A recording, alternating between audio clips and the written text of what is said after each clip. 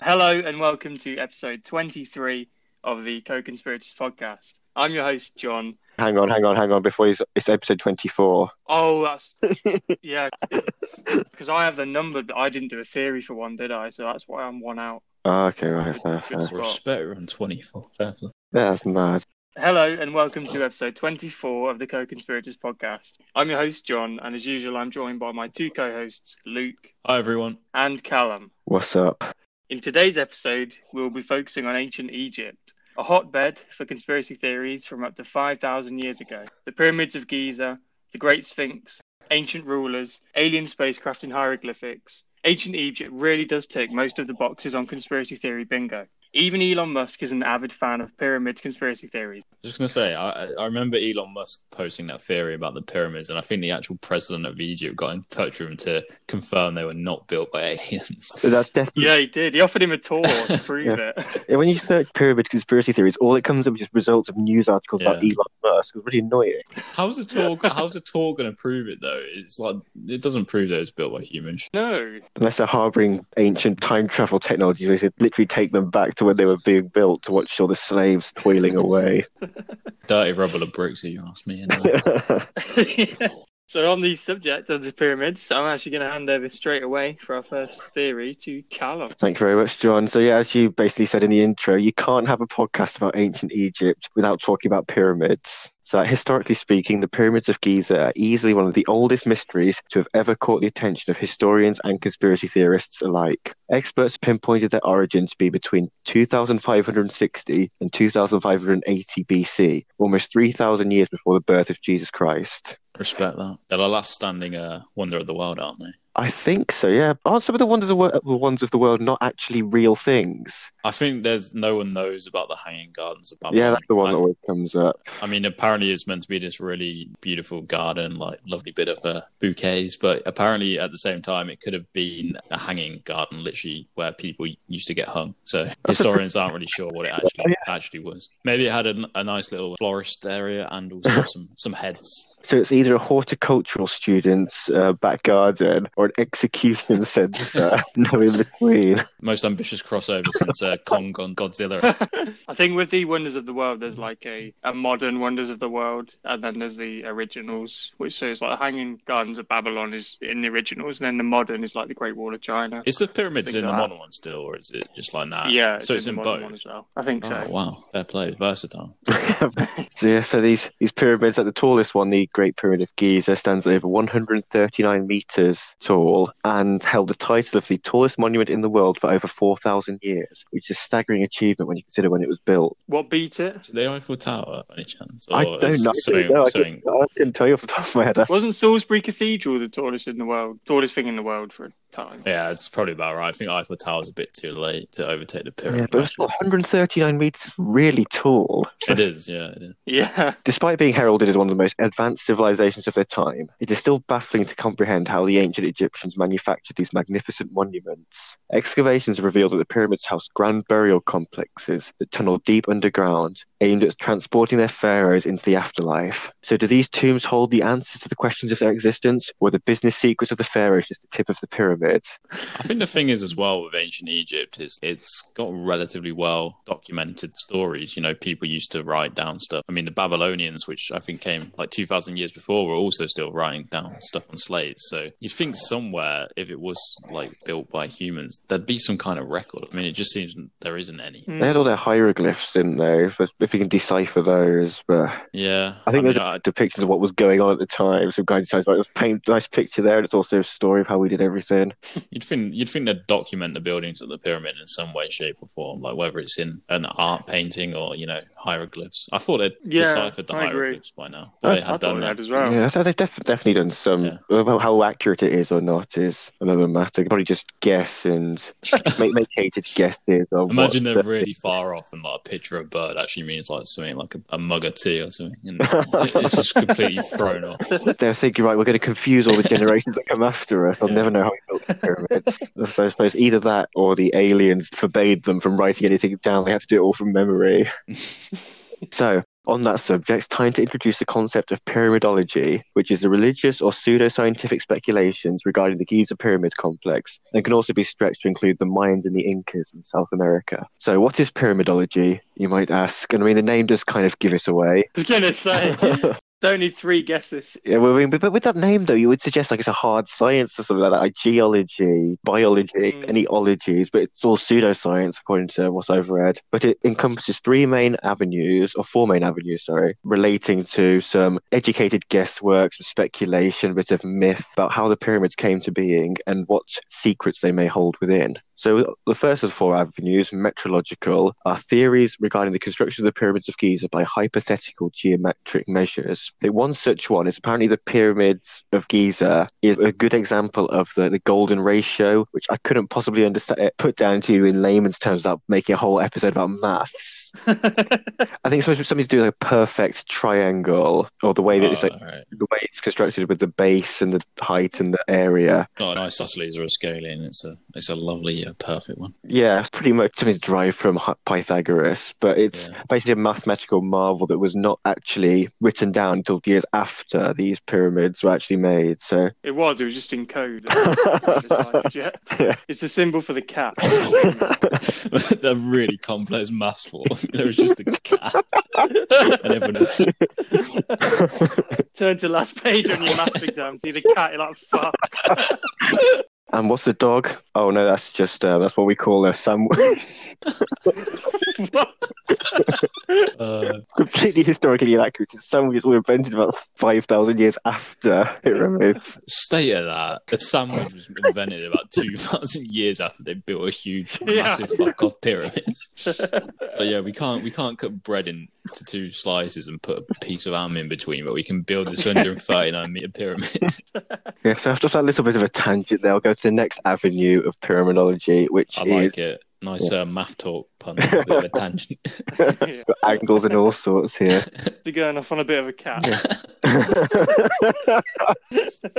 So we've got numerological, which are the theories that the measurements of the Great Pyramid in its passages have esoteric significance and are potentially containing encoded messages. So the third, pyramid power, which, as it sounds, suggests that the pyramids are vessels built to contain supernatural powers, perhaps the lost souls of pharaohs, an avenue explored by many a Hollywood film. I don't know if you're going to talk about it. Did you talk about like all the British explorers that ended up just dying? The guys who found like Tutankhamun. No, I didn't even think to include any of that in this, but it was quite surprising how many of them died in mysterious circumstances after having interacted with relics from these. It's quite fascinating. I think because of that, there's also a lot of conspiracies. But yeah, what I find interesting about the pyramids is like the booby traps and stuff is so fascinating. The traps they set up, whereas today it's just like a mine in the land.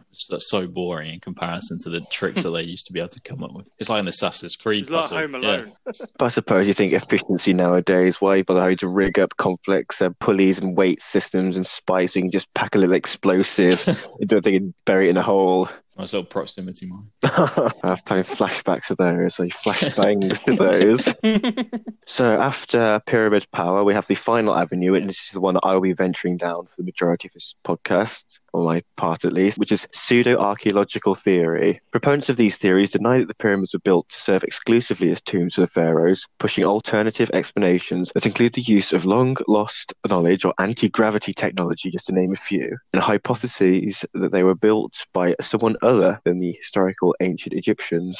If you're a regular listener to these podcasts, you definitely would have heard us mention that aliens built the pyramids, or at least allude to it in several of our episodes. It is easily one of the most popular theories that have risen from ancient Egypt, and the first thing that springs to mind when you mention the pyramids to many people. Unfortunately, as you can imagine, there isn't very much hard evidence that can prove this theory, given that we've yet to prove the existence of extraterrestrial life full stop. The main argument is simply the assumption that there was no way that an ancient civilization would have had the inventions required to assemble such colossal structures, or even the architectural knowledge to draw the first hieroglyphical blueprints. Egyptians must have been guided by an advanced alien race that had knowledge of complex mathematics and also powerful technology that could manipulate giant stone bricks used in the construction, as there was no way that ancient Egyptian manpower alone could have lifted stone bricks weighing over 2,000 kilograms each, especially to the heights at which the pyramids were built. I think maybe you could say, between manpower alone, yeah, you could build the first layer, and then that's a nice little stone circle. Yeah, I just have visions of like 100 people trying to carry one stone up like 100-meter pyramid and just like falling down or dying. That's the only way I can picture it. You just can't picture them doing it unless they had some kind of crane system and complex, though, pulleys and all sorts. Yeah, but then, I guess that's one way. I think the textbooks you used to get as a kid was like ancient Egypt was a stalwart in our history lesson, especially in primary school. I think I can recall pictures seeing them rolling the stones down on logs. I can explain maybe how they got them from the quarries to the foundations, but not how they built it over 100 meters tall. Good luck rolling a cube as well. Oh, just rolling them on top of logs. Oh, okay. I remember hearing like they used ramps and pulled them up ramp. But then I saw somebody supposedly debunk this by saying the angle the ramps would have had to be at to reach that height, the ramp itself would have had to be something like 80 miles long, which there's no way it would have been.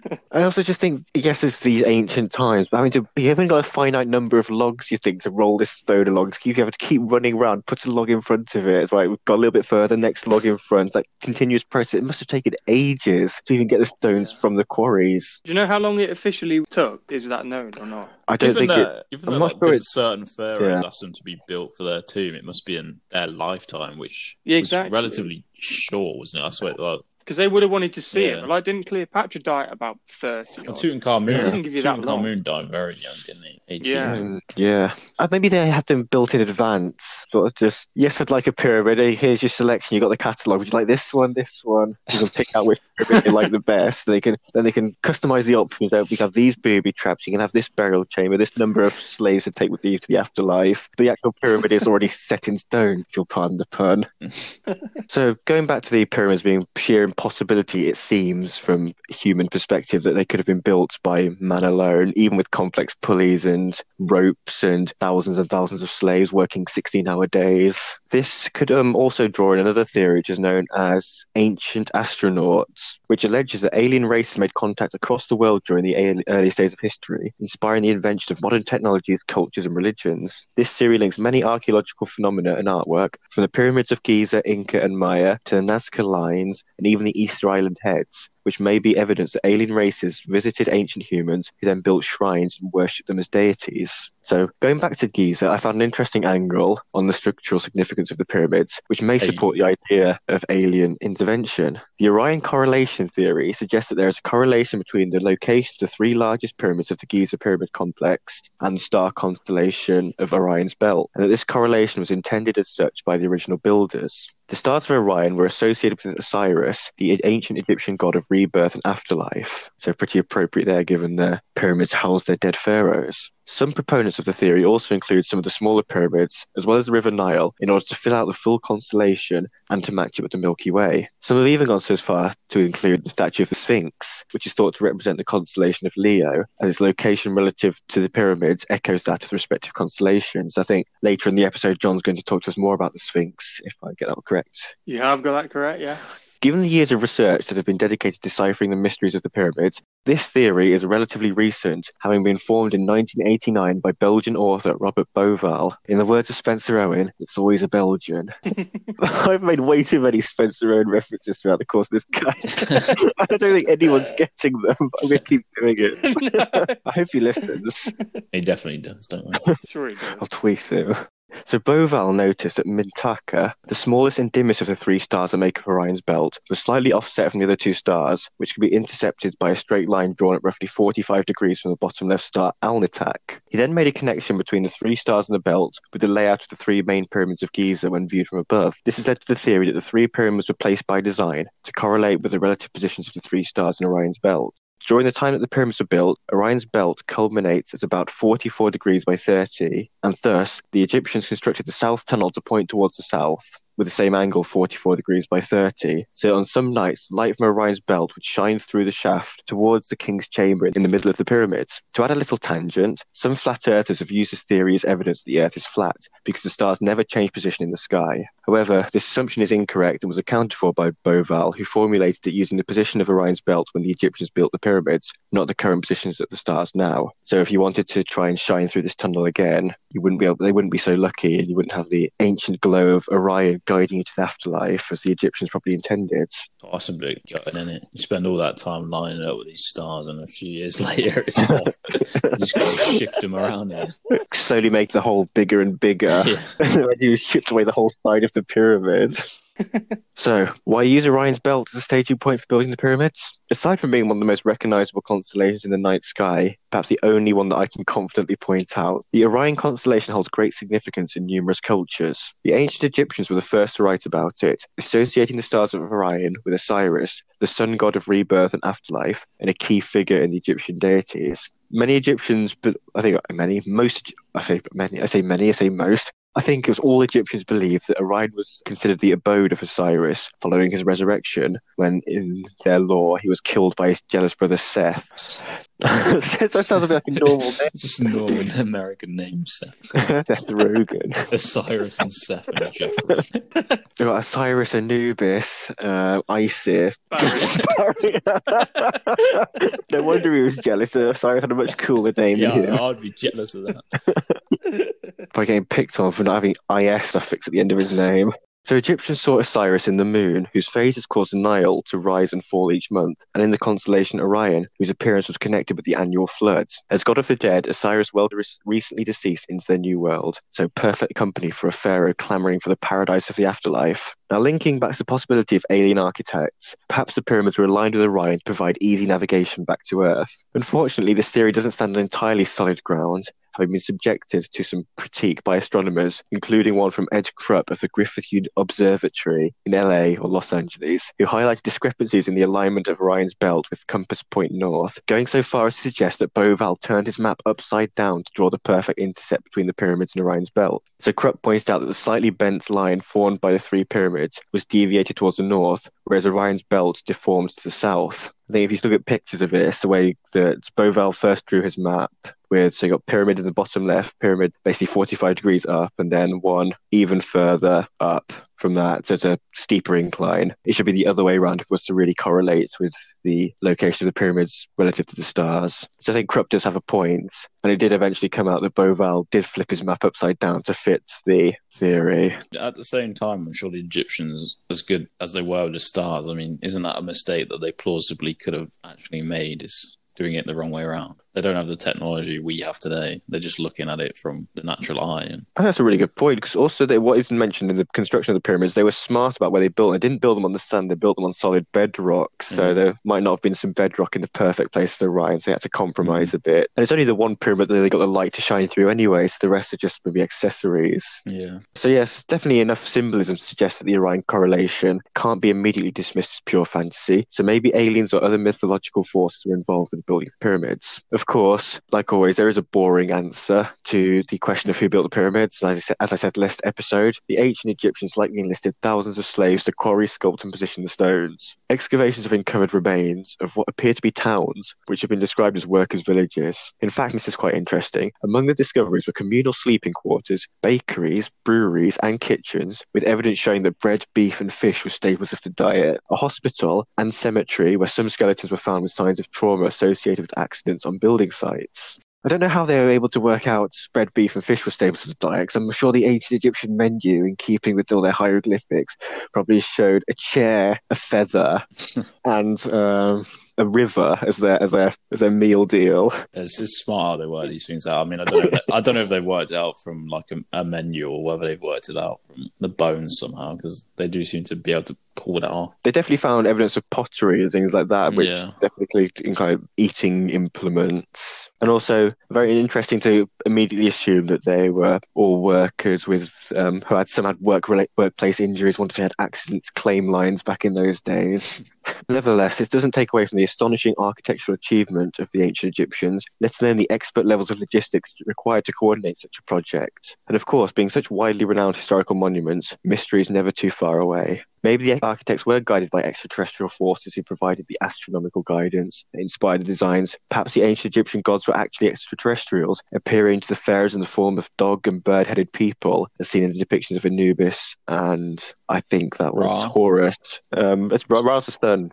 Horus is I thought Ra was a bird or something. multiple bird-headed ones. I know it's Osiris had the head of a pharaoh, but mummified legs. Quite interesting. Can't be the most practical thing when you're going into battle with Seth, your brother. If the legs are strapped together. You can. Anyway, to close, I'll end with the question: pyramidologists or just plain pyramidiots? That's not mine. I will be honest. I nicked that from horrible histories. Something stuck with me on the subject of ancient Egypt. I had to put it in there. But were the Egyptians guided by the stars to build their ancient burial sites? Over to you guys. Well, I think a lot of ancient cultures analysed the stars closely and understood the stars very well. Wouldn't just be the Egyptians, like we hear stuff about the Incas and the Mayans using the stars to do certain stuff. So it wouldn't surprise me if they have based the pyramids of the Orion constellation, which you said is where a lot of them believed that Osiris lived. So it was clearly an important constellation to them, and it would, if anything, actually make sense to align the pyramids with them. It's whether they were capable of doing that, but it seems like relatively well documented that they did successfully get the star to shine through the passage. So, I mean, that's really impressive, and I think that would suggest that they definitely did base it off the constellation, just whether or not they built it themselves or they had an extra help. Because, these ancient civilizations, they were very capable of doing some incredible things, but the pyramids just seems like a feat that is unrealistic, just because you can't imagine such heavy objects being carried by any amount of men or system they had back then, because we picture them living in these like mud huts, like straw roofs, but they were capable of building these great architectural palaces and pyramids. But if that's the case, then why did they not have high-rise towns and lovely houses and stuff, I guess? Because the pyramid's also smooth on the outside, so I find that quite interesting. And you think even guys just going along with an 80-mile ramp as sandpaper, that's why. I would not want to do that job.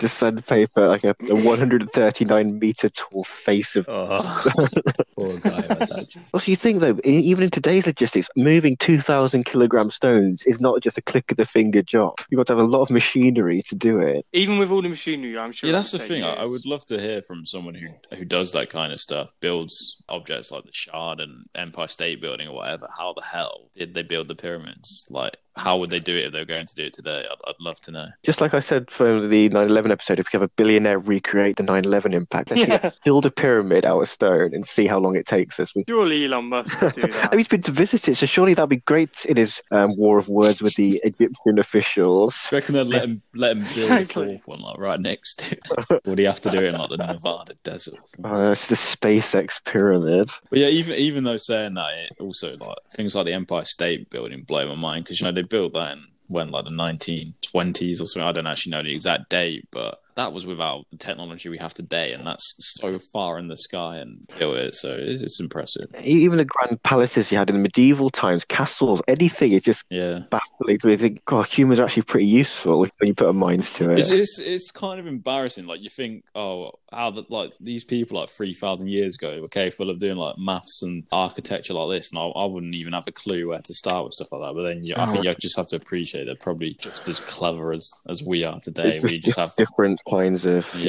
I don't think IQ has actually changed very much in thousands of years. I just how they apply that knowledge. They didn't have the technology we have at our hands today to make pioneering advancements in science and stuff, but they were just had to work with what they had, essentially. Also, apparently when the pyramids were first built, they were actually invisible. What? Something to do with how this... It sounds weird. Walking in Cairo, just bumping into a massive...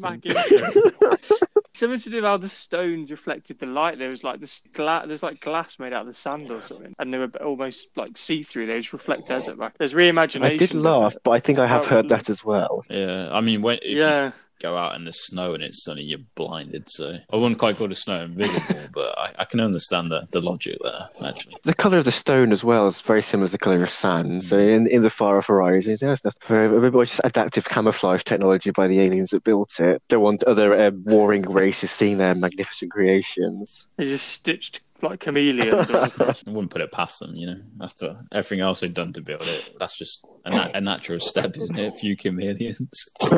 Sadly, after 80 years, they all died and the pyramid was no longer invisible. But After that, they just finally move on to South America and start all over again. But yeah, I think I love this theory a lot. The pyramids of Egypt are so fascinating for so many reasons. It's just, you think something as big as that would be documented and would know a bit more about it. Like, I know it's thousands of years ago, but we know stuff about the Babylonians. We know stuff about the Mesopotamians. So you'd think, and we know a lot about the Egyptians, but we just don't know how they actually built the pyramids, which is something you thought we'd know, like someone would have documented it. But clearly it hasn't been properly done, which just adds to the mysterious side of it. Because of how big the conspiracy is and how interesting it is to me personally. Like, I loved ancient Egypt in school. I still love it now, and I'd love to go and visit the pyramids one day, even if it is a dirty rubble of bricks. I'm going to score this a 9.8 out of 10. I think it deserves more than a 9.5, but I'm not going to score it a perfect 10. I'm reserving that for something special. So, yeah, you got a 9.8 out of 10 there. Well, I'll take that very much. I'm waiting to see what is the theory that gets a 10 out of 10. So am I right in thinking that, John, you have given a 10 out of 10 before? I know I have given one, I think. I was going to say, I feel like I have, but I can't remember. I've given a couple out. I think one was for Luke's Illuminati, Masons, Milton Keynes theory. That was one of my favourite. I think I've been a bit stingy. Going back, I might have given a few of the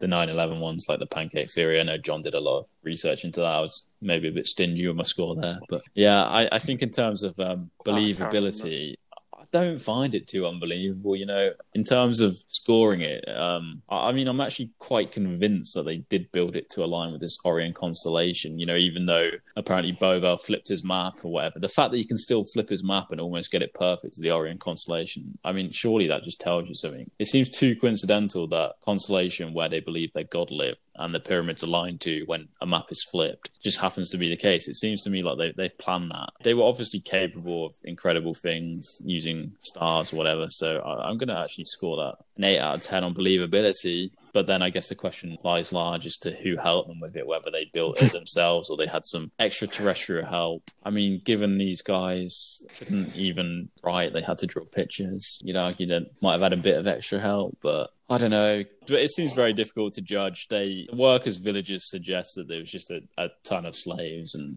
I mean, obviously that's a lot more realistic than aliens helping out. But I think I'd like to think aliens helped out. Yeah. I'm surprised that you said there's stuff like breweries and cemeteries. I thought these people were just treated as slaves if they were building a pyramid. Maybe they just wouldn't care about them.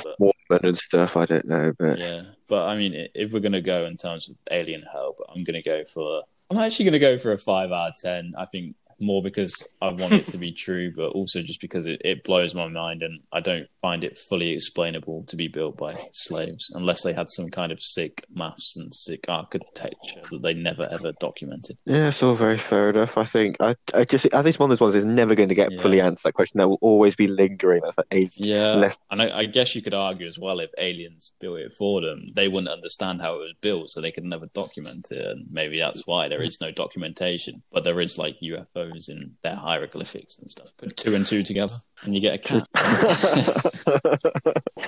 So what about you then, John? What do you think? I mean, I'm going to echo a lot of what Luke said on both fronts, to be honest. I think the overall theory, if it's got the pyramids in, it's already going to score very highly. There's some good detail in there. I really like the night sky stuff. I'd heard that there was a lot of mathematical significance around them. I didn't know the full details of it, so I found it a really interesting theory, and I'm going to go for a 9 out of 10, I think. In terms of believability, again, there's no way it's coincidence that it maps it with the Orion constellation. And that was clearly intentional, to mirror their gods. And when you said that there are actually some more things you could line up and add into the picture, and it actually doesn't only reflect that one constellation, it's also the whole Milky Way. I think if you believe that's coincidence, you believe anything. So yeah, I think believability wise, maybe not so much the alien helping out with it, but I think I don't know, because I don't really know what I'm scoring. I think, but maybe we'll do what Luke did. He split it into just purely, it was built to align with Orion for symbolic purposes and the god Osiris, and then you can tack on an extra believability score just for the aliens, just for a bit of fun. All right.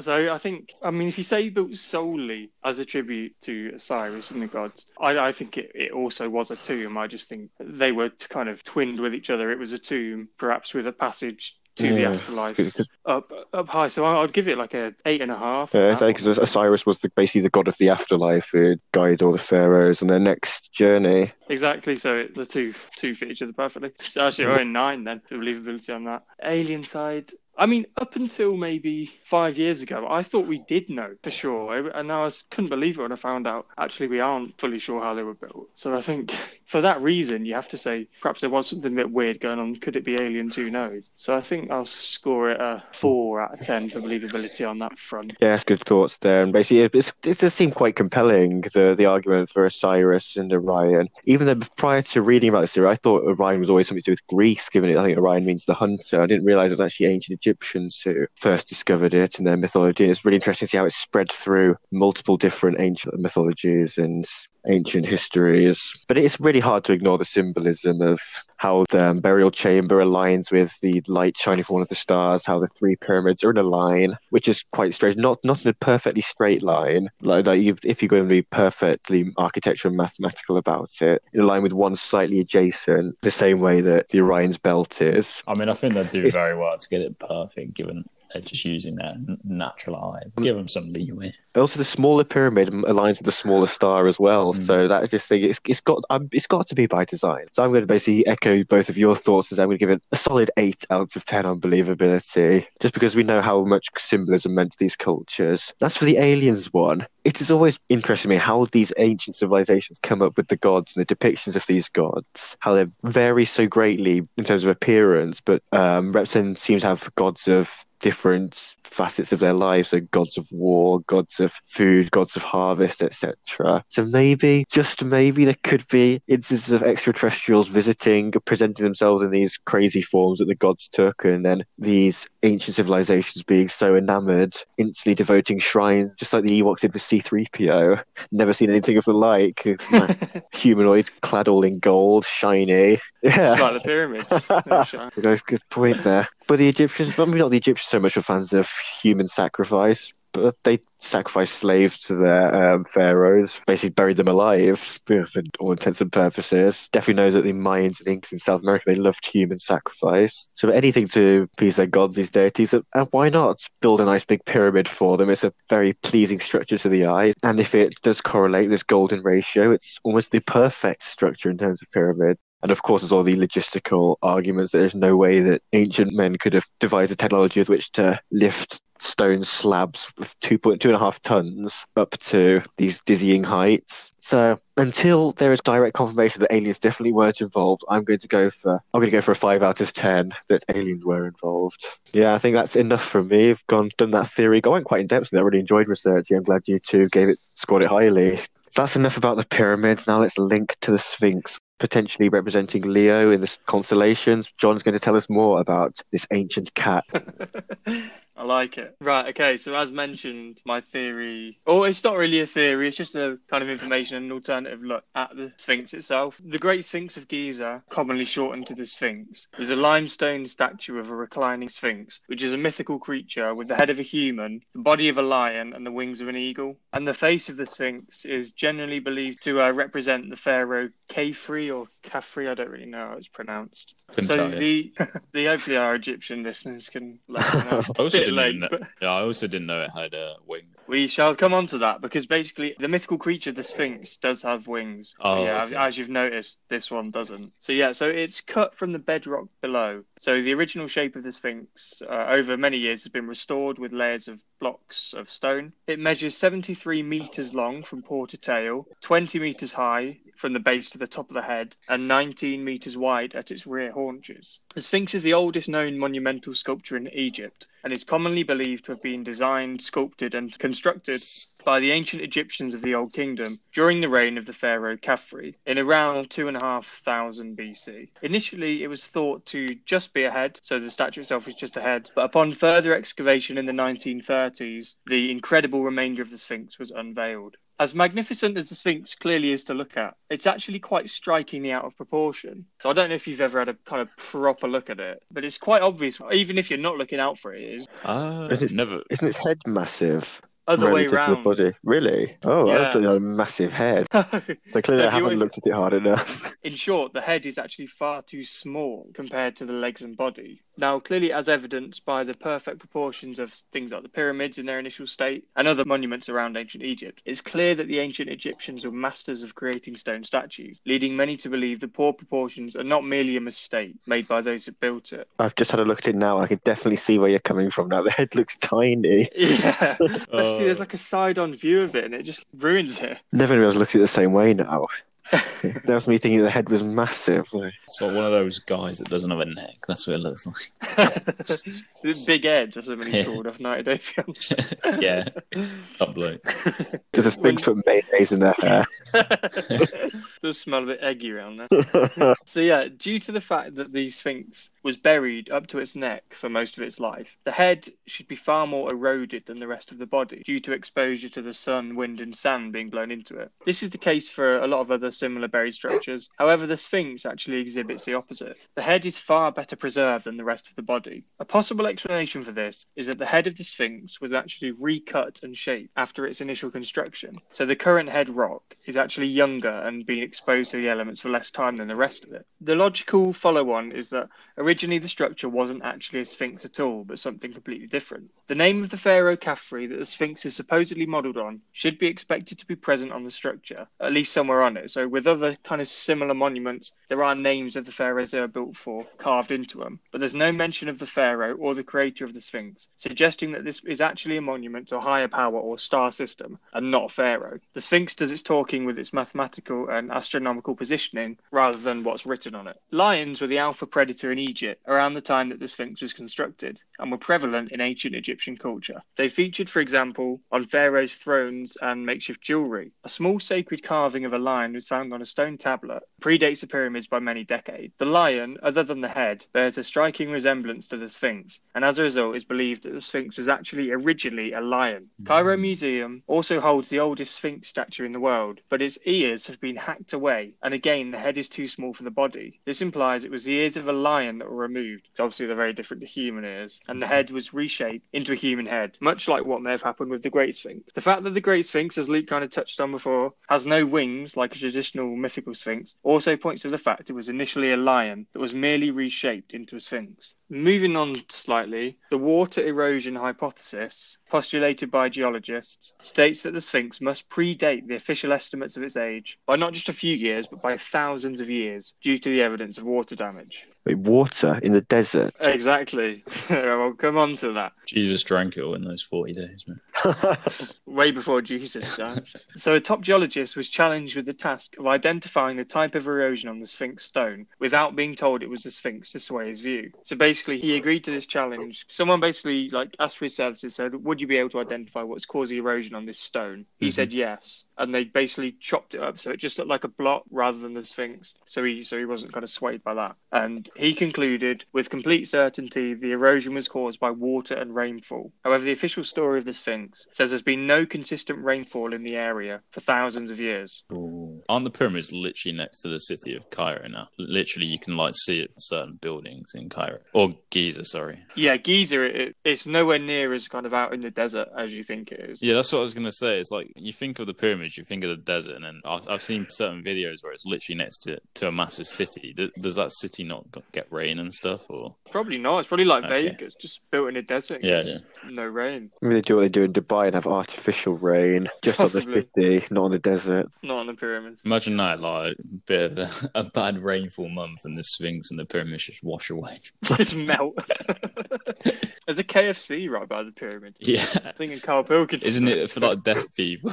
Yeah. Yeah, that's the one. It's a good idea, actually. It's well, a bit pointless. So the climate of Egypt, and more specifically Giza, has been desert for thousands of years, but there was a lot more rainfall and water around 12,000 years ago, in around 10,500 BC. The Sphinx has all the hallmarks of water erosion and not your typical sand and wind erosion. So if the Sphinx is indeed anywhere from 12,000 to 25,000 years old, this has some serious implications, because not only will it rewrite our understanding of the early development of man and civilization, also it means the original lion statue would have been perfectly facing the lion or Leo constellation at the time of its construction, meaning the Egyptians of that time had far more advanced knowledge of astronomy than we currently believe by tens of thousands of years. That's impressive. I didn't even know the Egyptians were really a thing 10,000 years before they were a thing, if that makes sense. Well, that's the thing. Well, I think officially they're not. Yeah.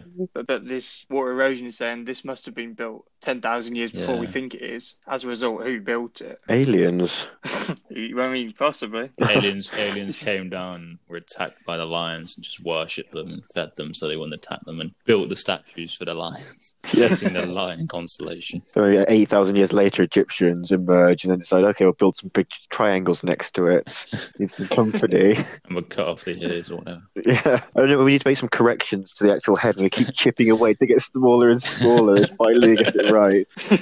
So yeah, man around 10 to 20,000 years ago, which is kind of the age that the Sphinx is now being thought to be, was incredibly primitive. These early humans lived in caves or simple huts and teepees and were hunter-gatherers. They had only just started using basic stone and bone tools, and those are only really used for hunting birds and wild animals. And I suppose most importantly of all, it then follows that they were absolutely not capable of building elaborate stone structures such as the Sphinx. So this means either something other than humans built the structure, or that humans around that time were actually far more advanced than we currently believe. Or maybe alternatively, it could be one guy who's been completely outcast for his tribe for being the artsy type. Instead of running off hunting wild beasts, he's chipping away at stones. He's like, right, I'll do something, I'll show them. Provides this massive piece of bedrock, makes his life work to carve a lion out of it. That goes beyond eccentric. Yeah. It would also explain the messed up proportions, because he was just a stupid guy from 10,000 years ago, just fluked. In history, has done this service by attributing it to the Egyptians 10,000 years after it was actually made. I know, you'd be livid. So adding sort of some further weight to the idea the Sphinx is actually a lot older than currently stated is the fact that the Sphinx is made up of its original parts and then repairs. So repairs have been done for hundreds, if not thousands of years. But most importantly, some of the repair rocks date back 4,500 years to the time when the initial structure was supposedly first built. Clearly this doesn't make any sense, because why would the Sphinx be being repaired with different rock at the same time as it was also being built? This again points to the fact the Sphinx is far older than just 2,500 BC, and that repairs at this time took place on what was an already built and eroded over thousands of years monument. Some researchers go as far as saying the Sphinx is as old as 40,000 years old, which is well into the Ice Age, also at a time where stone tools were only just being introduced. The age of Leo, the star sign, occurs roughly every 25,000 years. So could the lion actually have been facing the previous cycle of the Leo constellation, not 12,000 years ago, but 37,000? I didn't even know the stars shifted around like that. It's certainly interesting. That's one of the things I mentioned in my theory, that the stars do move, and that basically debunks flat Earth. Yeah. The flat Earth idea is that the stars are in one fixed position, hence the Earth is flat. Astronomy for now just revealed, yes, the stars they're constantly shifting as the galaxy is expanding still. Yeah. So yeah, as Callum kind of touched on previously, the Great Pyramids match up to the Orion constellation in the night sky. So as well as the Sphinx matching Leo and being perfectly aligned due east. However, around 2,500 BC, when both the pyramids and the Sphinx were allegedly built, neither lined up very well at all with these constellations. However, if you go back 12,500 years to 10,500 BC, both match up perfectly with the stars, again suggesting these ancient structures are far more ancient than we thought. That is written in the stars. Stars don't lie. Million. Shakira tune. So also, underneath the left paw of the Sphinx, sonar discovered a large man-made chamber. Upon its discovery, the Egyptian authorities banned the architects working on the Sphinx from examining any closer and seeing what was inside. The Egyptian authorities themselves have since drilled below the paw under the guise of clearing groundwater, but it's theorized that perhaps they've actually been examining the chamber and its potential treasures themselves. I mean, it's all just pointing to a UFO being in there, isn't it? Did you just say Quite possibly. Did you just say they're trying to clear the groundwater? When it says groundwater, I think it means water trapped underneath the Fair enough. ground. So along with any potential treasure, this chamber may also contain references and evidence of the early advanced civilizations that would run counter to mainstream theory of how advanced they were at the time. An Egyptian priest even claimed to have records dating back tens of thousands of years showing how advanced the Egyptians actually were, but these have never made it to the mainstream or public. My theory is also going to touch on this a bit, so yeah, stay tuned. Ooh. The Egyptians were more advanced than we thought, apparently. I don't want to tread on anyone's toes initially on these theories, but what would be the reasoning behind not wanting to basically say, oh, we were even more advanced than we first thought? Why would you hold this from the history? I don't know, but we spoke about this before, haven't we, with the Amazonians and other civilizations? Yeah, we did. I haven't really found the answer, but I'm just struggling. Surely you want to constantly be revising history, but keeping it as up to date as possible. Do you want to admit you're wrong? No, I guess that's the question. Does it look bad for like Americans and Europeans if they weren't really the advanced race that shaped the world? I suppose, but then really this was tens of thousands of years ago, so maybe you can argue that these races, they're in power now, and for better or for worse. But what's the problem with, it's not going to change anything that's happening now, which is going to be, we have to reprint some history books. Maybe it was genocide. Maybe we killed all the advanced civilizations to become the number one advanced civilization, and that's the issue. I am sort of coming on to that point raised by Luke.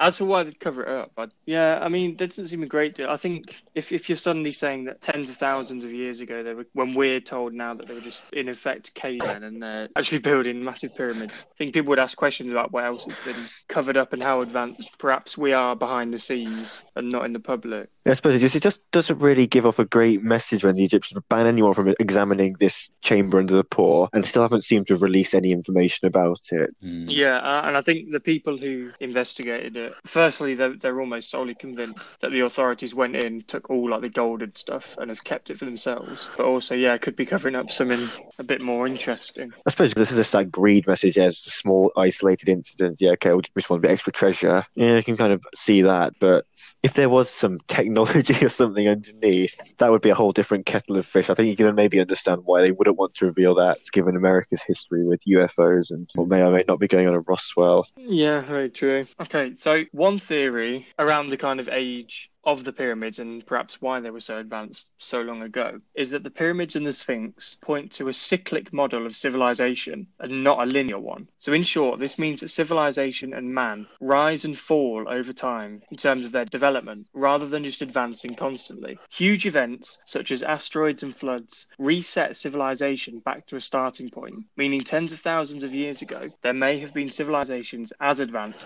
if not even more advanced than humans are now, but they were wiped out by a catastrophic event or even nuclear war. So perhaps the term nuked back to the Stone Age was actually once a reality. Crazy as it sounds, it could explain the fact that we're still unsure of how certain monuments, such as the Pyramid, Sphinx and Petra, would even be built today in such size and detail, let alone tens of thousands of years ago. Do we count global pandemics amongst these cataclysmic events? I don't see why not. So maybe we're right at the peak now, we're about to go right off the edge.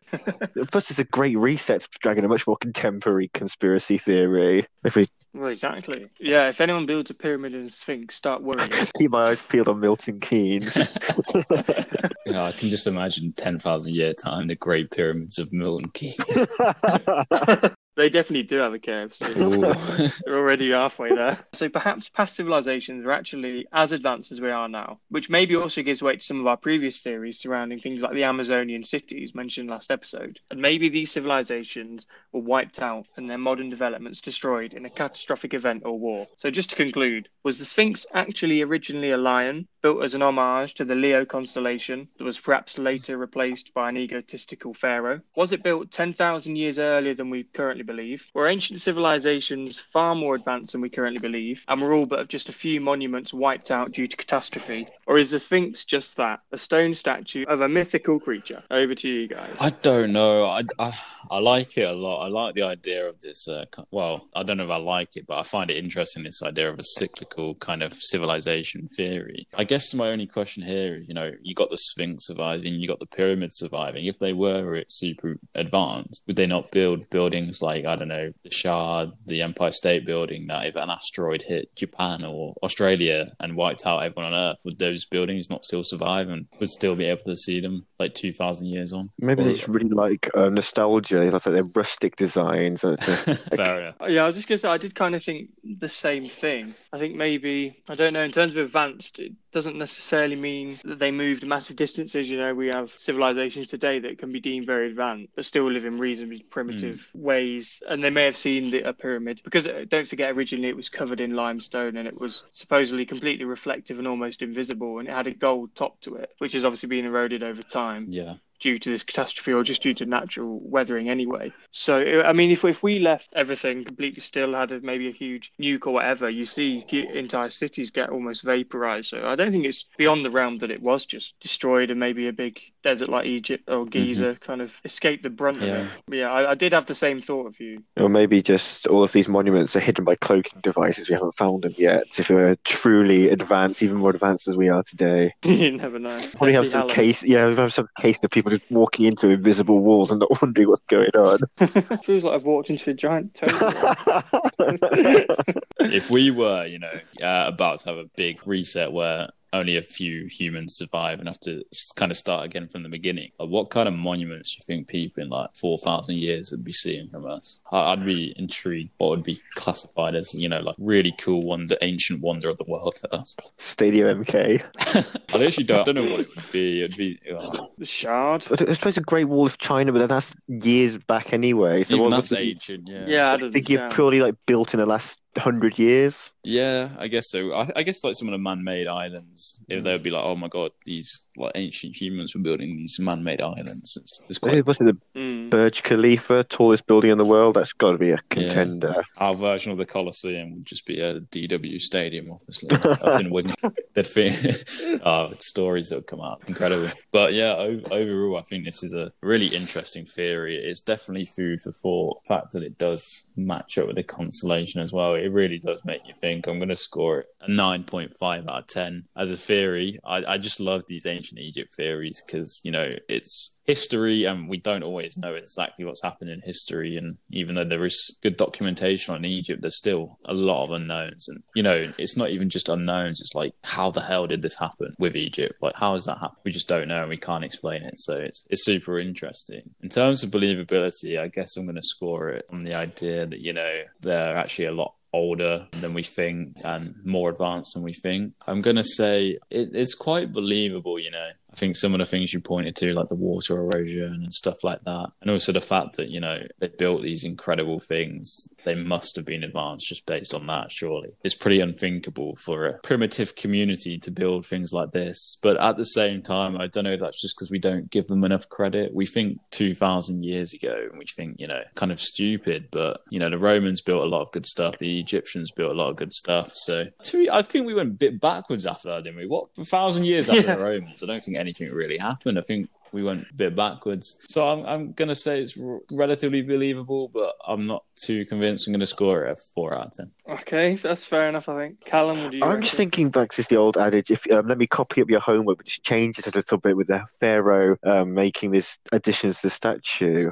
Now you've mentioned all these things, actually looking at the Sphinx and seeing how disproportionately small the head looks. Yeah, I've sent you across some pictures to look at if you wanted to have a quick look now, both of you. But yeah, I think it's almost not up for debate how out of proportion it is. Yeah, and also then further, much more compelling evidence of the water erosion theory from esteemed professors who have looked at it blindly and just seen a sample of the rocks and think that's definitely water erosion. And then perhaps maybe less concrete but equally interesting is the whole argument that builds on what I talked about in my theory, the constellations. They are less concrete than the concrete statue of the Sphinx. But Yes, as I say, so the constellations, how that at the time it was supposed to be made around 2500 BC, they didn't really align. But if you go back further to how the stars cycles work, 12,500 was it, or 37,000? Yeah, it was 12,500 years ago, and then 37 is the kind of next cycle before that. How they perfectly align, and plus Leo, lion, Sphinx having the body of a lion, it's quite difficult. It's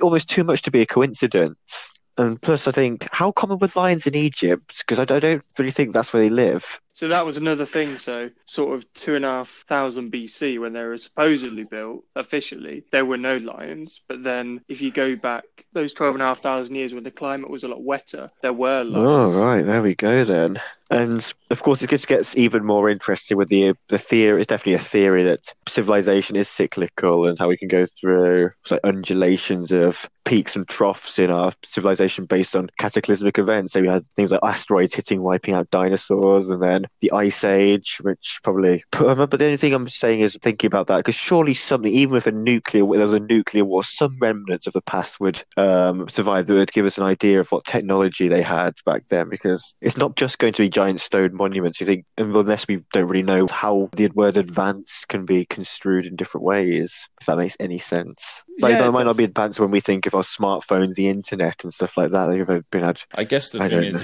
if you think of like the Egyptians as the start of the current cycle, and we're saying that the Sphinx was built 40,000 years ago, I guess technology that was around 40,000 years ago would just have naturally kind of disintegrated and disappeared by now, and eroded, stuff built on, things built on top of it, even just picked up by the wind and stuff chucked on top of it. I mean, a lot happens in 40,000 years. I'm not sure how much stuff would realistically stand that length of time. That's a good point. I think plastic bags take hundreds of years to degrade, but that's still peanuts compared to a 40,000 year cycle. Especially when we kind of restart with a more primitive state and you just stumble across this thing and you just don't know what it is, so you just ignore it. Or try and eat it. Yeah, exactly.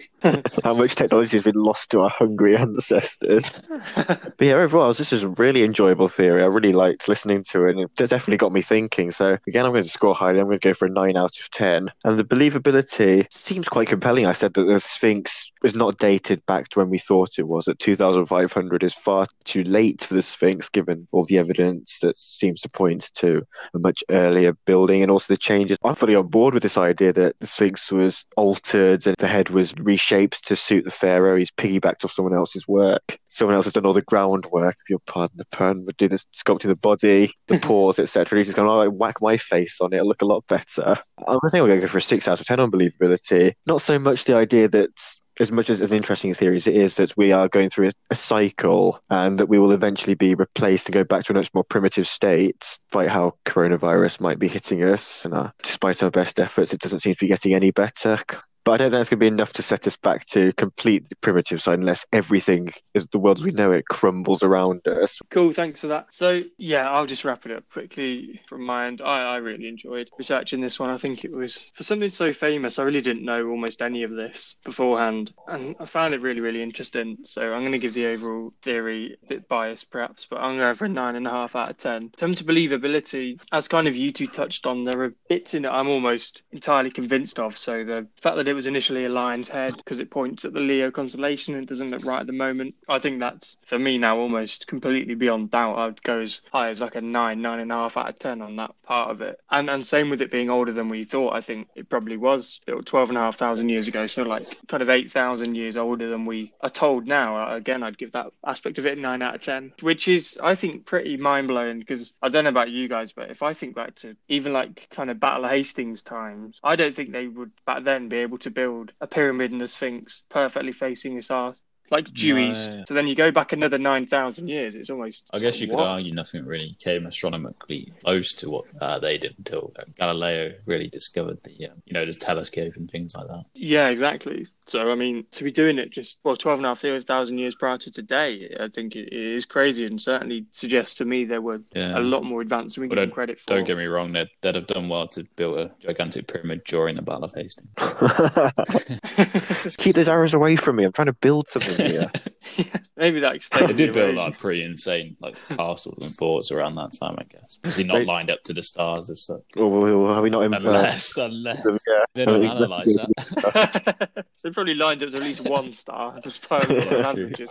But yeah, in terms of certainly, I do believe they're more advanced than we're told now. Whether that means they were as advanced as us or even more advanced and have since been wiped out, I'm not as convinced on that part. So for the overall theory, tying everything together, just because I rate the lion side and the age of the Sphinx being older than we're told, I rate that part of the theory so highly in terms of believability. I think I'll fall on an overall 7 out of 10. That's interesting. I'm now going to hand over to Luke for our third and final theory. Thanks for that, John. So my theory is also going to question how advanced the Egyptians really were. Were they actually more advanced than we believe? So I'm going to be talking a bit about mummification. And obviously, although it was around long before the Egyptians, it's famously linked to be an Egyptian process. Over 1 million animal mummies and as many human mummies have enabled us to study the time period rather well due to the well-preserved human remains. Modern-day scientific advances such as CT scans now also enable us to perform autopsies that can give us a very real indication of death and lifestyle, as well as being able to age various Egyptian leaders like King Tutankhamun. As John mentioned, Egyptians weren't stupid. Callum obviously alluded to it too as they built these massive pyramids. And mummification is an incredibly complex process. And given ancient Egyptian mummies preserved well for over 2,000 years, they were clearly masters of the art.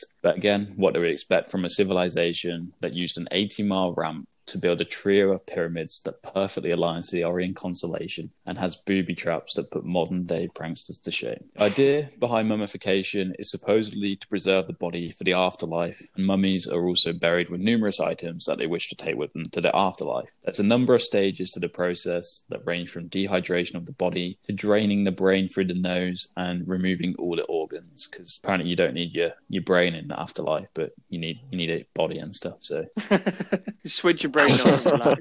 mummification didn't stop with the Egyptians, but was obviously never again done on the same scale. There was actually a period in British history where British aristocrats, including Francis Bacon, rubbed themselves with mummies for medicinal purposes, which I find interesting. It sounds like some kind of dodgy sex doll, rubbing yourself with a mummy, but Really weird. Sure, Freud would be all down for that. oh, damn right. When I first heard this, Very When I clever. first heard this, I laughed at the idea before realizing that my university actually has the mummified body of Jeremy Bentham, who's the founder of utilitarianism, on display. And my university still wills him into meetings between the chairs of the university because he wrote in his will. So it's pretty strange. It's really creepy. Yeah. I've seen that guy, and It's actually weird. tradition for students to go to pay him a visit before exams for luck. It's a tactic that I actually never tried, but maybe I should have, judging by some of my grades.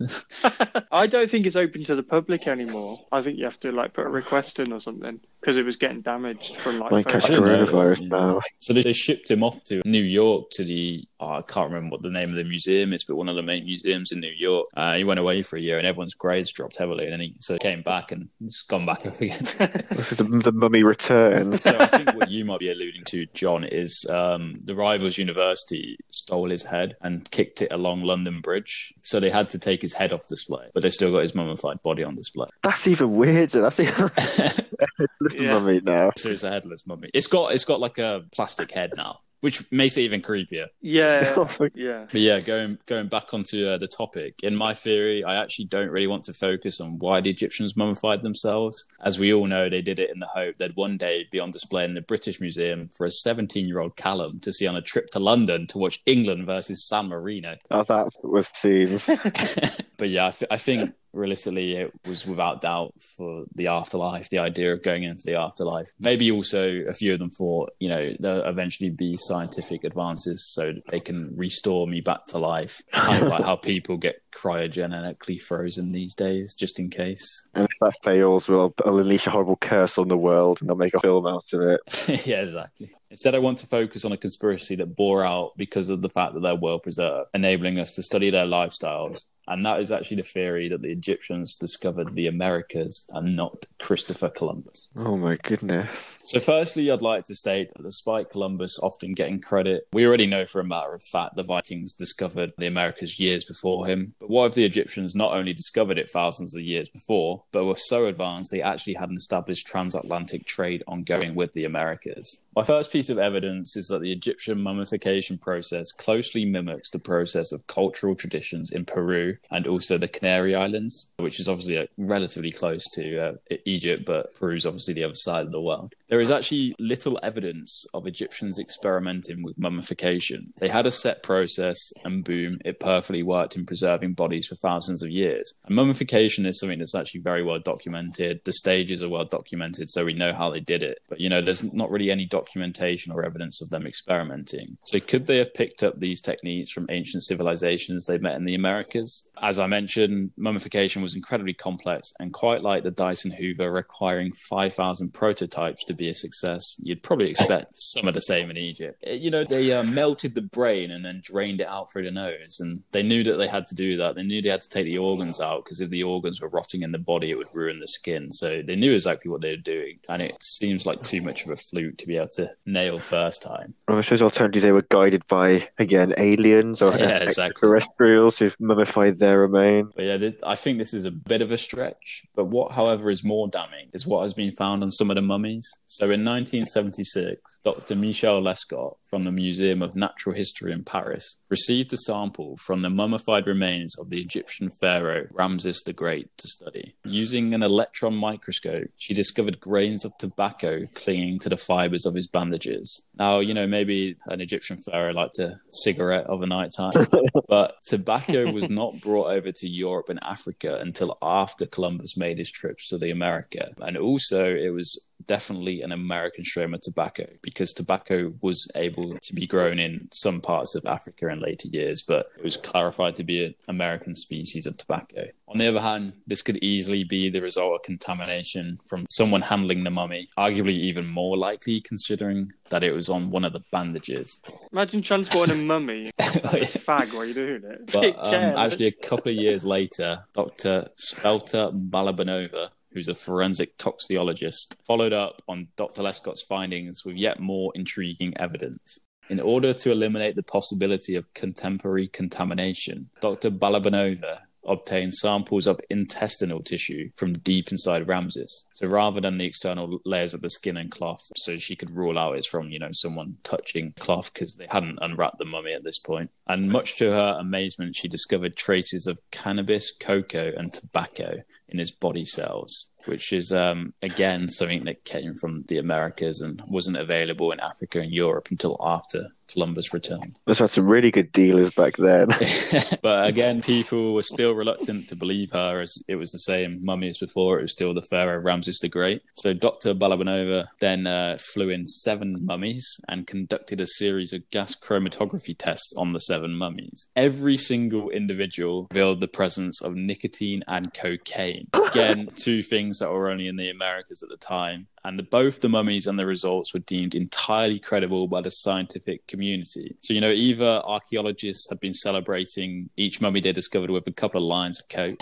But doing lines off the mummy itself. Well, yeah. Not only off the mummy, but unwrapping it, getting inside his body cells and doing a bit of a line. Maybe that's how they died so young. It wasn't a curse. They were just snorting the remains of the mummy. That's how they got sick. The alternative to the coked up archaeologists is the Egyptians somehow had access to cocaine and nicotine, which I'd also like to point out and emphasize. The idea that cocaine and nicotine came from the Americas and never existed in Africa or Europe before Columbus is undisputed in history. Professor Martin Barnell at Cornell University is one of many scholars who saw these results and conceded that ancient trade links vastly predate present calculations. He said, we're getting more and more evidence of world trade at an earlier stage. However, these findings were in the 70s and 80s, and, not much has come after these. Well, no, and I didn't know about this at all. A lot of professors and scholars were basically saying that her findings point to trade happening well before Columbus, even though it suggested that he's kind of the first person who crossed the Atlantic. So a bit more evidence for you. Have either of you heard of the Pitcairn Islands? No. So it's a very small island halfway between New Zealand and Chile, kind of in the middle of the Pacific Ocean. It's a British colony because a British ship had a mutiny, and the survivors of the mutiny ended up on the islands and lived there and survived. It's actually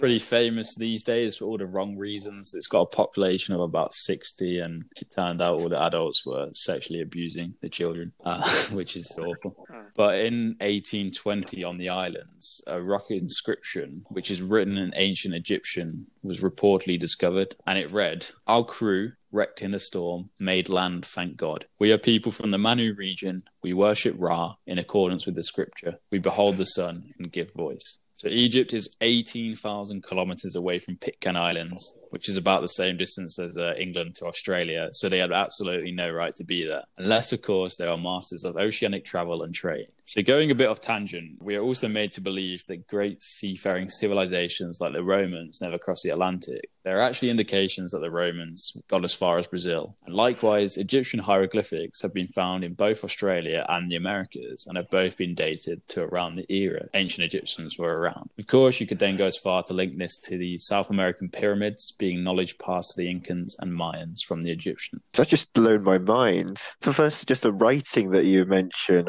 Yeah, I mean, I don't know how they ended up there, that maybe they're just exploring and shipwrecked on the island, but it's pretty incredible. I mean, I don't think it's ever been proven that it's legitimately ancient Egyptian, but it's written in ancient Egyptian, so either one of the 60 British people on Pitcairn Island somehow knew ancient Egyptian and quickly wrote it down. In 1998, a scholar called John Sorensen decided to dedicate a serious portion of time to investigating the possibility of pre-Columban transatlantic trade. And he actually ended up finding a plethora of evidence, and he concluded that it seems pretty much irrefutable. It ranges so much evidence, but just a few to give you a taster.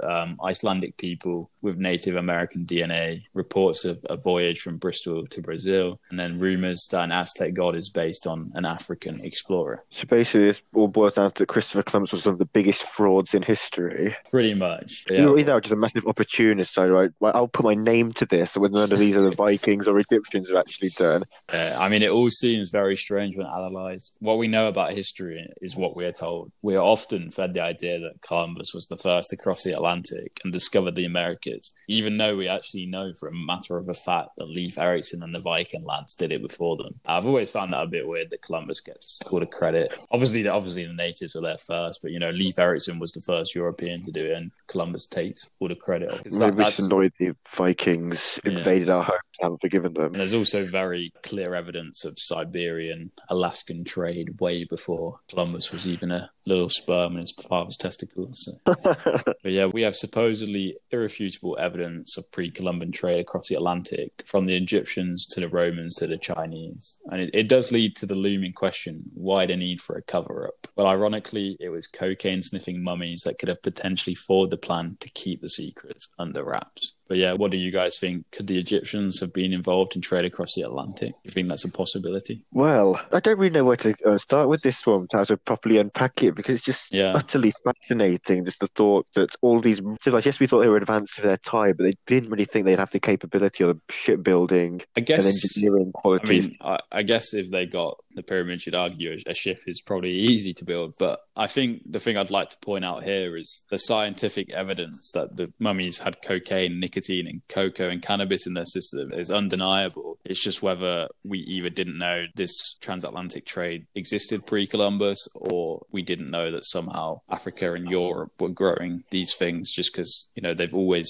been undisputably from America and nowhere else. But if you just said that the strains, cannabis and cocoa, were American, or tobacco especially, were American strains, that's to imply either they imported some over from transatlantic trade routes and grew it in Africa, or they got it from source from America. But either way, that definitely implies there was a bit of ocean hopping from the Egyptians, or maybe even coming over to Egypt. Either that, or there's some very dodgy drug dealers who didn't know where to store their cocaine. So it's like, I'll never get checked inside an Egyptian mummy. I store all my cocaine there. It's just grand smuggling operation. All the coked up professors are in on it. Trafficking all the Egyptian mummies around to get that cocaine fixed. You got to recut it because it might be slightly contaminated with intestinal skins. But yeah, I think again it's going to have to be another really high score for me. I'll give it another 9.5 out of 10. It's been a very solid episode in terms of quality of conspiracies and theories in general. Really got me thinking. It seems, of course, like say with the Pitcairn Islands, the message from the worshippers of Ra, we can never 100% verify it, but if it was true, that was incredibly compelling to find. Yeah, if you're ever interested in that kind of stuff, you can find a whole bunch of evidence of Africans, Europeans, Chinese, Romans finding their way over to the Americas with like pretty kind of irrefutable evidence that they were there. There's all kinds of influence on Americas. Well, all this seems to point that ancient civilizations were a lot more advanced than we thought. Just we know there's the Egyptians clearly must have had boats going up and down the Nile. One thing sailing down a sort of freshwater river. We think of how brutal the ocean can be, especially how big as well. The first people to set off must have no idea where they're going, trying to sail and keeping a straight direction, and eventually hoping they hit land. Yeah, I guess you could argue they just never got back, if anything. I guess that could be a separate argument. But it does tie into John's conspiracy that these ancient civilizations were more advanced than we ever thought possible. But then I guess the question is, as you alluded to, Callum, what's the need for a cover-up? I don't really know the answer to that, but it's certainly something I'd be interested in exploring. Maybe it's not so much a cover-up, it's just we can't be 100% sure, just in case, to rather go with what we can definitely stick to and think, okay, if they're a bit more advanced, okay, it's fine, but we'll say that we've got definite evidence for this, and Columbus being insistent that he was the first one to get to America and no one can change his mind. What do you want to rate the believability on? Was just the idea that Egyptians had set up transatlantic trade? Yeah, I think that's a good thing to go for. I mean, again, as with John's theory, it seems like the evidence you've presented seems to all point in that direction, unless there's a grand conspiracy between the scientific and the professors just to cover up their drug habits. I don't know what some professors get up to. Not sure it's like Wall Street, where they're microdosing LSD to hit their targets, but I can't imagine it's that stressful being a tenured professor studying history for a living. You must be pretty comfortable. So I'm erring towards a higher believability because all this whole podcast is seeming to be alluding to the fact that Egyptians especially were more advanced than we thought, or either that or their advancements took place much earlier, given that they built the pyramids not maybe in 2500 BC, but perhaps 10,000 BC and even earlier than that. So following on from that assumption, why couldn't they, if they could build pyramids through means that we can't fully understand, why couldn't they have crossed the Atlantic and traded with these races across the world, not just the Americas from what this... Yeah, I just love the thing that they traded. Like, they go to America and what they get given to trade is just cannabis and cocaine. So they know the good stuff. Cannabis, cocaine. Is that just what humans seem to be programmed to do stuff that feels good? And take this, it'll chill you out, it'll give you some more energy or whatever, depending on what substance it is. And then also I think how they seem to have nailed mummification without any trial and error whatsoever, doing complex processes like melting the brain from within the skull and draining it through the nose. And even further to say South Americans who were also ancient Peruvians and people on the Canary Islands did it years before the Egyptians. And then you also think they've got pyramids as well, the Incans and the Mayans, unless it just seems to be an inherent human thing to be fascinated by square-based triangular objects. Seems like a weird shape to build as you go to, but you never know. Perfect little apex, stacking things up, getting smaller and smaller as you get to the top. It's quite an aesthetically pleasing object. Why not? Weren't they also very constellation heavy, the Incans and the Mayans? The Incans love the sun, which is again is quite an inherently human thing to worship because it dictates day and night and is basically the reason there's life on Earth. But for all that, I'm going to go quite high. I'm going to go for a 7 out of 10 on this one. I think this is quite believable. It doesn't seem to be any other explanation as to how these substances have been found deep in the tissues of mummified Egyptian bodies. So yeah, I'm convinced. I'd definitely say that. Yeah. What about you then, John? I mean, I really enjoyed this theory again. I think this episode we're doing our best to rewrite history books, particularly regarding ancient Egypt, which is definitely a good thing in my book.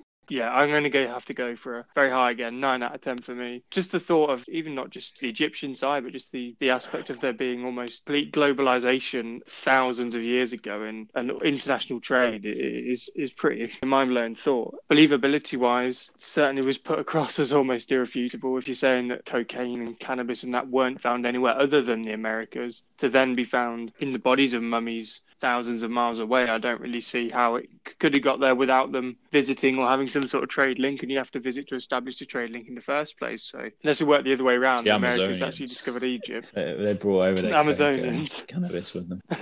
But yeah, I'd like to see someone kind of explain their way out of it. I don't know what the official It's kind of gone off the explanations radar are, a bit. I think the scientific if there is one at community all. said it was credible, but after the repercussions, it's definitely been a bit more debated. But again, this was 30, 40 years ago now. So I was going to say the fact that you said it was the the original 70s, research was in the 70s. so it's almost been swept under the rug then by the sounds of it, which is always an ominous sign. And yeah, I think the ancient Egyptian scripture thing being washed up, I think that can be, as much as it's a long way for it to travel in the sea, that's perhaps a bit easier to explain that it just got washed up or something like that. But certainly for actually finding stuff within mummies rather than just contaminated on the outside, I think believability wise I've got to go pretty high on this one. So I think another 7 out of 10. Yeah, for me, I found it super interesting. You can't really go wrong with rewriting history, and also cocaine and Egyptian mummies. It's always going to be a good theory. I think just the repercussions as well. You know, the fact that there was this whole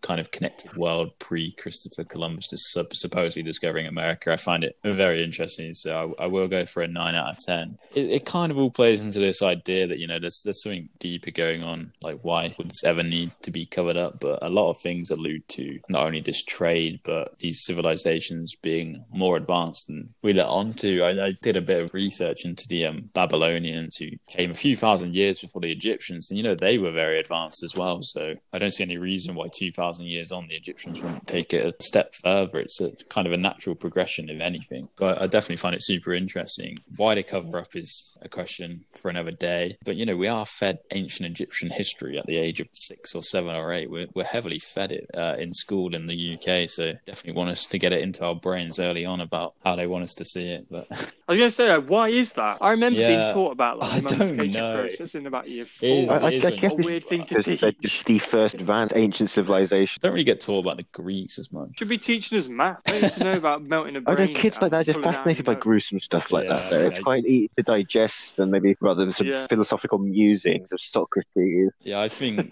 without doubt the cocaine found on the mummies suggests some kind of trade, and then when I looked deeper into it, there's kind of all kinds of evidence suggesting trade was done before Columbus. And in my head, it's kind of without doubt it happened before Columbus, but you know, the Egyptians did come like 3,000 years before that. I'm going to score it a 5 out of 10. The Egyptians had kind of some transatlantic trade. If we were talking about transatlantic trade pre-Columbus, I'd probably go quite a lot higher. I love the idea though that the Egyptians were trading with the Americas just for cocaine and cannabis. I find it quite funny. I don't see any other explanation though. I just don't know. Or maybe instead of it being ships, they built on what the Atlanteans managed, so just piloting their continents around the world. Well, there you go. That's my conspiracy on mummies for you. Am I going to be crying to my mummy after losing another game of conspiracy? Find out. Or From Jim. linked with how I say. Yeah, it's brilliant. Okay, yeah. So we're ending the podcast in the usual way, which is with a game of conspiracy. So for any new listeners, or for any existing listeners who haven't ever listened this far before, Conspiracy is a little game we play where the host, so today me, finds 2 conspiracy theories online and makes up another one. And the other hosts have to tell me which 2 are the ones I found online and which is the one I made up. So all 3 of them, we're not saying they're true conspiracies, we're just saying that 2 of them, someone, somewhere believes. So let's get into it. Conspiracy number 1. Cleopatra was actually a 3-eyed alien. Either the 3-eyed alien or the most beautiful women in ancient Egypt. Was he like 13? Oh! I'm going off the Julius Caesar version by Shakespeare. Well, given she was 13 at one point. I don't know how old she was when she died. Yeah, that's true. I'm not respecting the 30. So number 2 is that the pyramids were actually built on the moon. And number 3, the Egyptians didn't build the pyramids. The natives of Atlantis did. Oh, tying in with last week there. I like it. Bit of a callback to our last episode. I think I've got ideas already, but I'd definitely like to hear a bit more. Who you got some more info for us? I do, so I'll run through it in order for you. So the Cleopatra being a 3-eyed alien, she was allegedly part of an early alien presence in Egypt that ruled for a short while and brought with it advanced technology. She initially visited during the time of the pyramids and returned thousands of years later to eventually rule. Now, it's a bit far-fetched, but there are apparently hieroglyphics predating Cleopatra by thousands of years that picture her face on the top of the pyramids, but with a third eye. The words glory of her father are next to the drawings of Cleopatra, which is what the name Cleopatra is actually derived from. The third eye was was seen as allowing her to look into the future and the past. And the Illuminati eye was based on the legend of Oh, it's Cleopatra. got a line. Right, so 2. The pyramids were actually built on the moon. Again, got to preface with the word allegedly. Really? But, yeah. This one's actually not a fact, or not confirmed fact anyway. So alien remains were allegedly found inside the Great Pyramid. And also part of the stone that makes up the pyramids is made up of moon rock. Hieroglyphics, also pictured within the pyramids, show spaceships dropping stones down, which many have taken to kind of say that they were brought from outer space, dropped down, and then reassembled, much like a Lego kit. Yeah. But yeah, studies have shown that the rocks that were used to build the pyramids are made up of a very similar composition to moon rock, which is the same sort of proportions of gold, basalt, and gypsum, leading many to believe that it actually originated from the moon. I just want to know that is there a big pyramid-shaped hole in the moon, on the dark side of the moon? I mean, come on, it would only be a big square.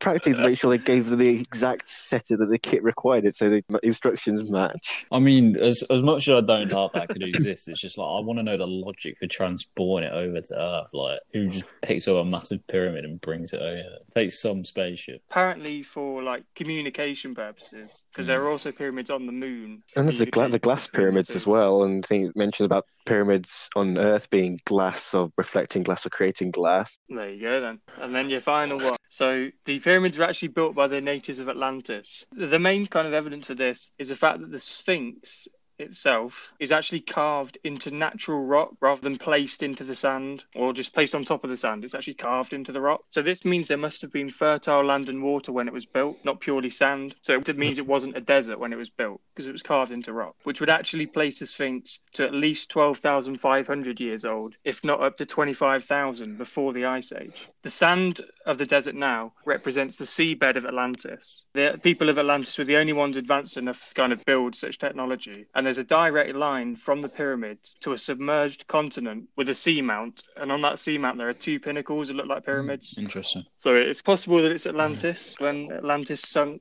the Egyptians took the pyramids, the technology for the pyramids, to another place and built it there rather than just let it sink. Right. Yeah. That's your info. I'll guess first. I feel like I've had a bit of a habit of guessing second. So I'll switch it on this time. You've had an easy ride. I think they're all very good and tie in with a lot of stuff, which makes you think, that could be picked up. Like it's difficult to rule out any alien conspiracy. It's difficult to rule out any Illuminati conspiracy. Difficult to rule out any kind of moon theory. Difficult to rule out any Atlantis theory, just because there's so many out there. So you'd argue that they could all exist. I think in terms of Cleopatra being a three-eyed alien, Egyptians and aliens have gone hand in hand, so it wouldn't surprise me if it is out there. In terms of the moon pyramids, again, I feel like I've heard about that, but I might have heard about pyramids on Mars, and I wonder if you tried to adjust the Mars pyramid theory to be on the moon. So I'm intrigued, but at the same time, also Sorry, ask Elon Musk about that when he gets to Mars. Yeah, first thing they're going to do when they get to Mars is just build a massive pyramid. Then you can invite the Egyptians over to prove, yes, we did make them by aliens. Yeah,